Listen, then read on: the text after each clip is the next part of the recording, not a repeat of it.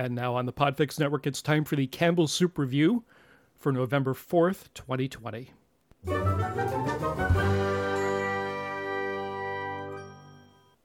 And here's the official description of today's soup from Campbells.com. Slow down and savor Campbell's condensed split pea with ham soup, a full-flavored blend of hearty split peas with premium ham and smoky bacon and farm-grown carrots and celery. You'll find comfort in every spoonful.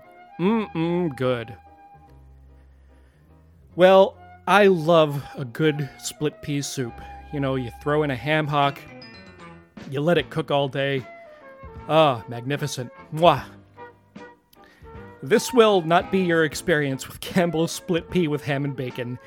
It looks bad. It tastes very, very chemical. The little red bits floating around in there are ham or bacon. Maybe they're the carrots again. Who's to know? I wouldn't even really know how to fix this soup to make it more edible. Maybe add some salt and pepper? That might help. You could also douse it in hot sauce, or you could just give yourself a very specific brain injury that shuts your sense of taste off for the rest of your life. Or you could just skip this one. That might be even easier. I grew up with this soup too, which is a shame. Just did not hold up.